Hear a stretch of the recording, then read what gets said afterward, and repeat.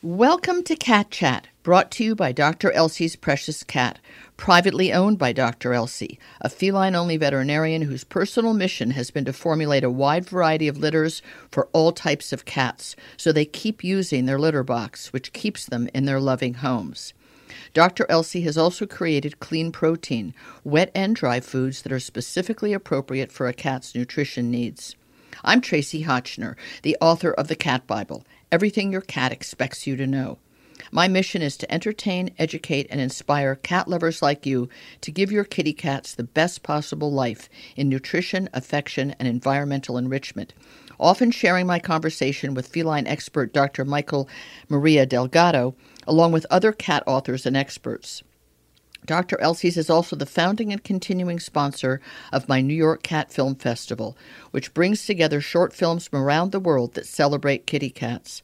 The festival premieres every fall in New York City and then travels to theaters across America and Canada, with a portion of every ticket going to local cat welfare organizations with the support of Dr. Elsie's. I have had all kinds of relationships with cat cafes.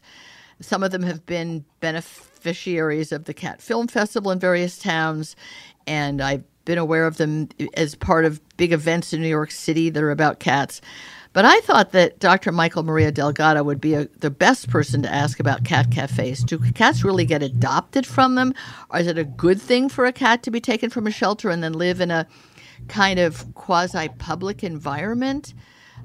Is there an upside or a downside to it? So, Mikel, take it away on cat cafes and what your experience and opinion is about them. Yeah, I would say my opinion is kind of all over the place. There's a lot of it depends answers, I think, to your questions. I do have kind of a long history with cat cafes because I did help the oldest cat cafe in the U.S., which is Cat Town in Oakland. I did some consulting with them as they were setting up their facility. Oh, cool. And yeah, so even as I was helping them, I was like, is this going to work? Are they, is this going to be good for cats? And, at first I was very skeptical. I went from skeptical to, I would say, open when it's done well. And I think that's the most important qualifier, is just that a cat cafe can work very well. It's attractive to people. I think people enjoy that atmosphere.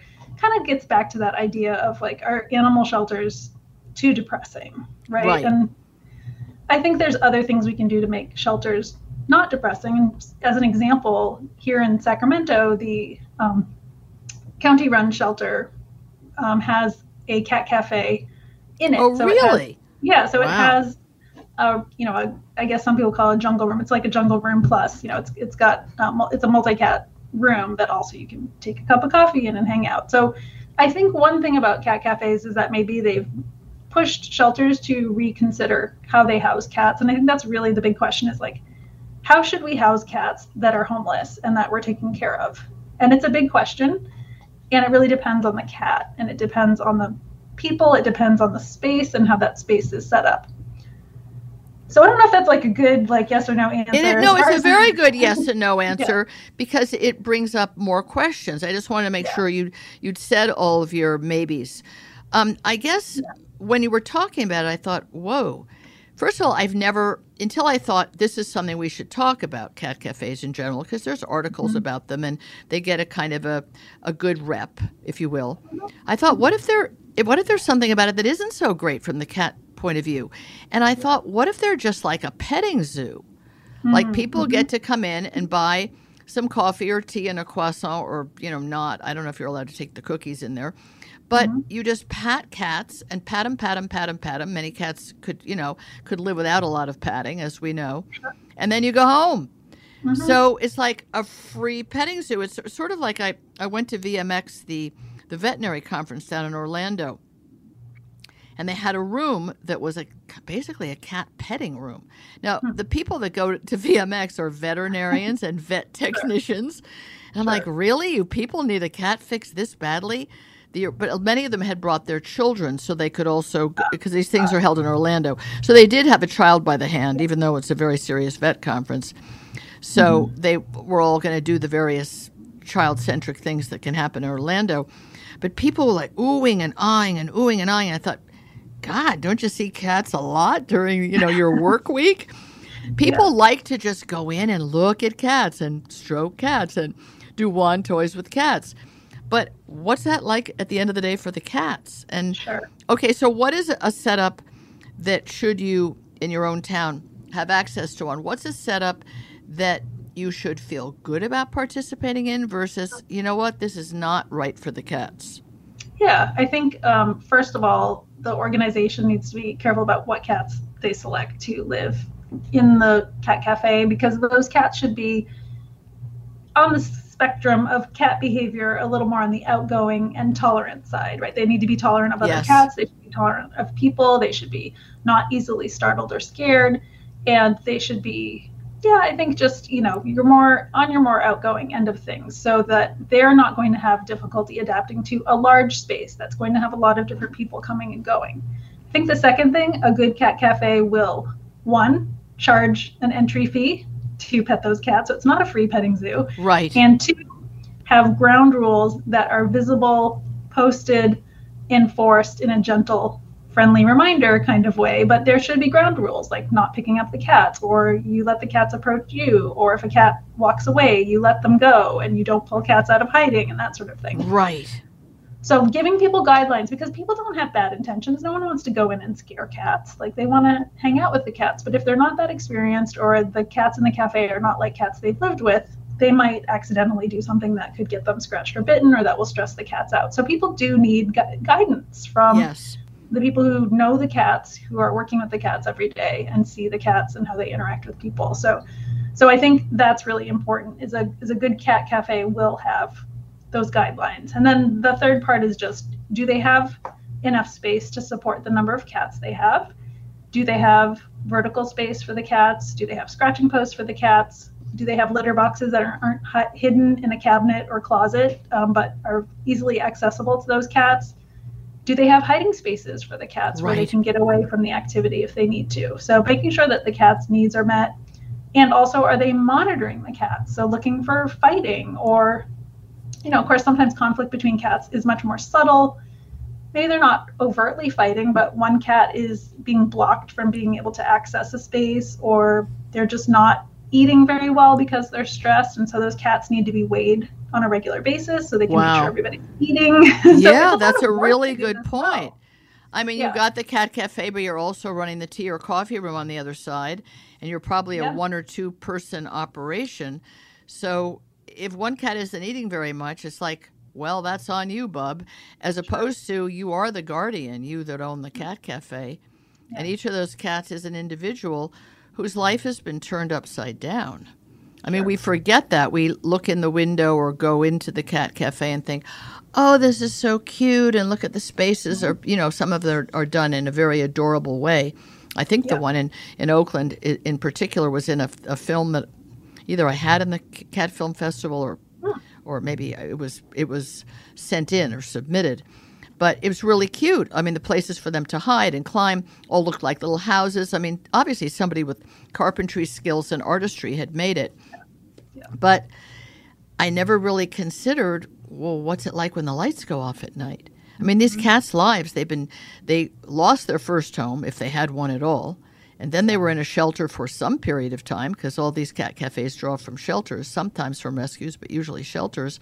And now they're in this confusing space full of something that cats hate, which is change, new people. I mean, the most outgoing cats can kind of twiddle their thumbs, but no cat is like a big fan of, sure, bring in a constant parade of new and different people, including children who look different and smell different and move differently and sound different.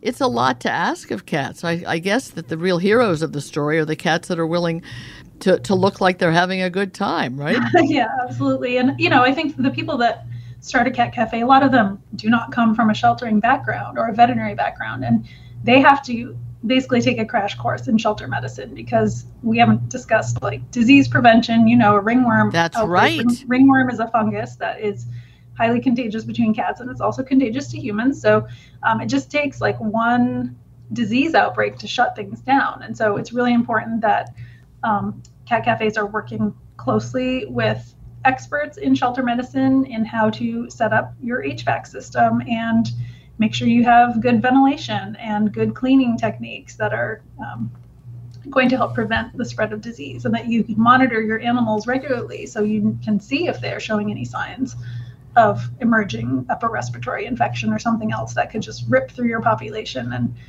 not only affect the cats, but also cause you to close your cat cafe for a few weeks. Right, which you've already put time and money and energy into, and you're looking at it as part of a business. Yes, it's a good charitable act you're doing, but it's also increasing your business activity in the cafe part, not just in the cat part.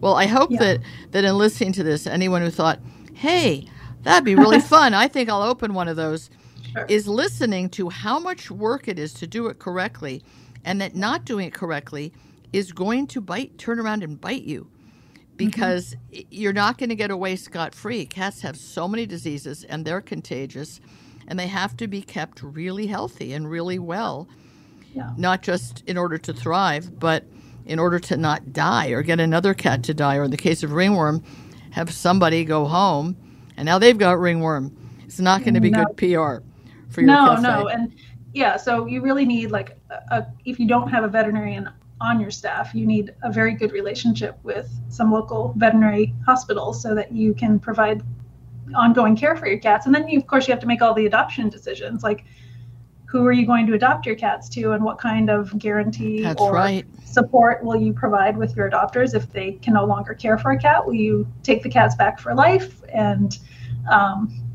there's all kinds of things that can happen. And so I think, again, it's fun. I mean, I do think that they can be I've definitely enjoyed some cat cafe visits myself. I've been to a few cat cafes in different parts of the country, and definitely it when it's the right cats and the right setup, and you are patient and don't force yourself on the cats, and they're enjoying the interactions, it's great.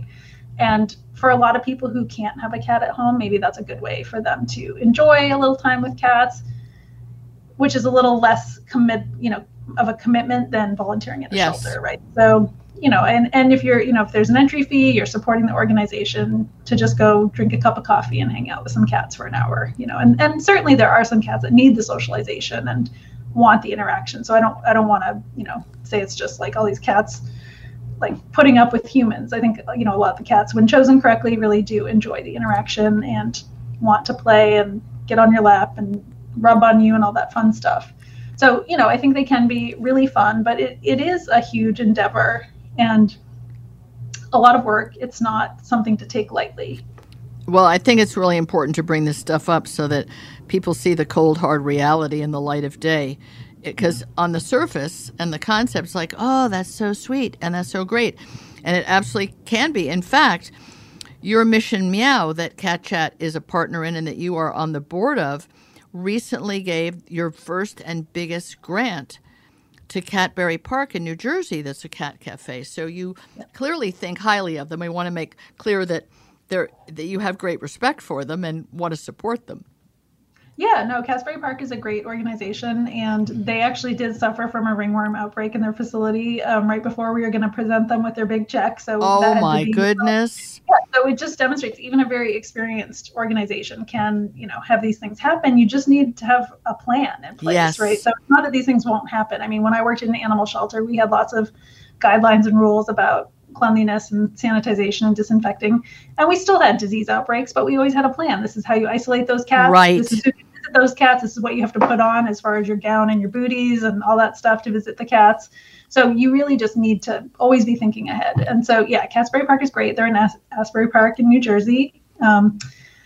Really excited to give them funding to help them expand their facility so that they can rescue more cats. I think cat cafes can be a force for good. It does provide more alternatives to shelters, and most cat cafes are sourcing their cats from shelters. That's so right. It's like the same population of cats. They're just kind of distributed, just like some people do rescues out of foster homes. In this case, they're going to the cafe, and hopefully they're, like I said, just chosen as appropriate matches for the cafe. Well, it's very wonderful that one of them got a Mission Meow grant, and any of you that are out there that are cat cafe owners or volunteers, you know that at missionmeow.org you can actually apply for a grant. That's right. Or just give money to Mission Meow And they will grant it to good people. Only if you're a nonprofit, but yes. Right. Only if you're a nonprofit can you fill out a form. But anybody can give missionmeow.org some money so that when a good cat cafe is doing everything well, they can get a check to make their work even better. Thank you, Michael. This is really great to have the full 911 or whatever it's called, 411. What is that thing anyway? All the info that you could possibly think of about cat cafes. Thank you so much. Thanks, Tracy. Thank you for listening. I hope this conversation has deepened your understanding and appreciation of cats everywhere. It's been brought to you by Dr. Elsie's Precious Cat, which created their own clean protein cat foods, inspired by the protein levels found in a cat's natural prey, to better satisfy a cat's appetite with ingredients naturally intended for her body. 90% of the protein in clean protein is animal-based, not plant-based as in many cat foods, which can compromise cats' health. Clean protein is the first dry cat food I can personally recommend as a healthy choice, although I always hope that wet food will be your cat's primary diet. Thanks again for being here.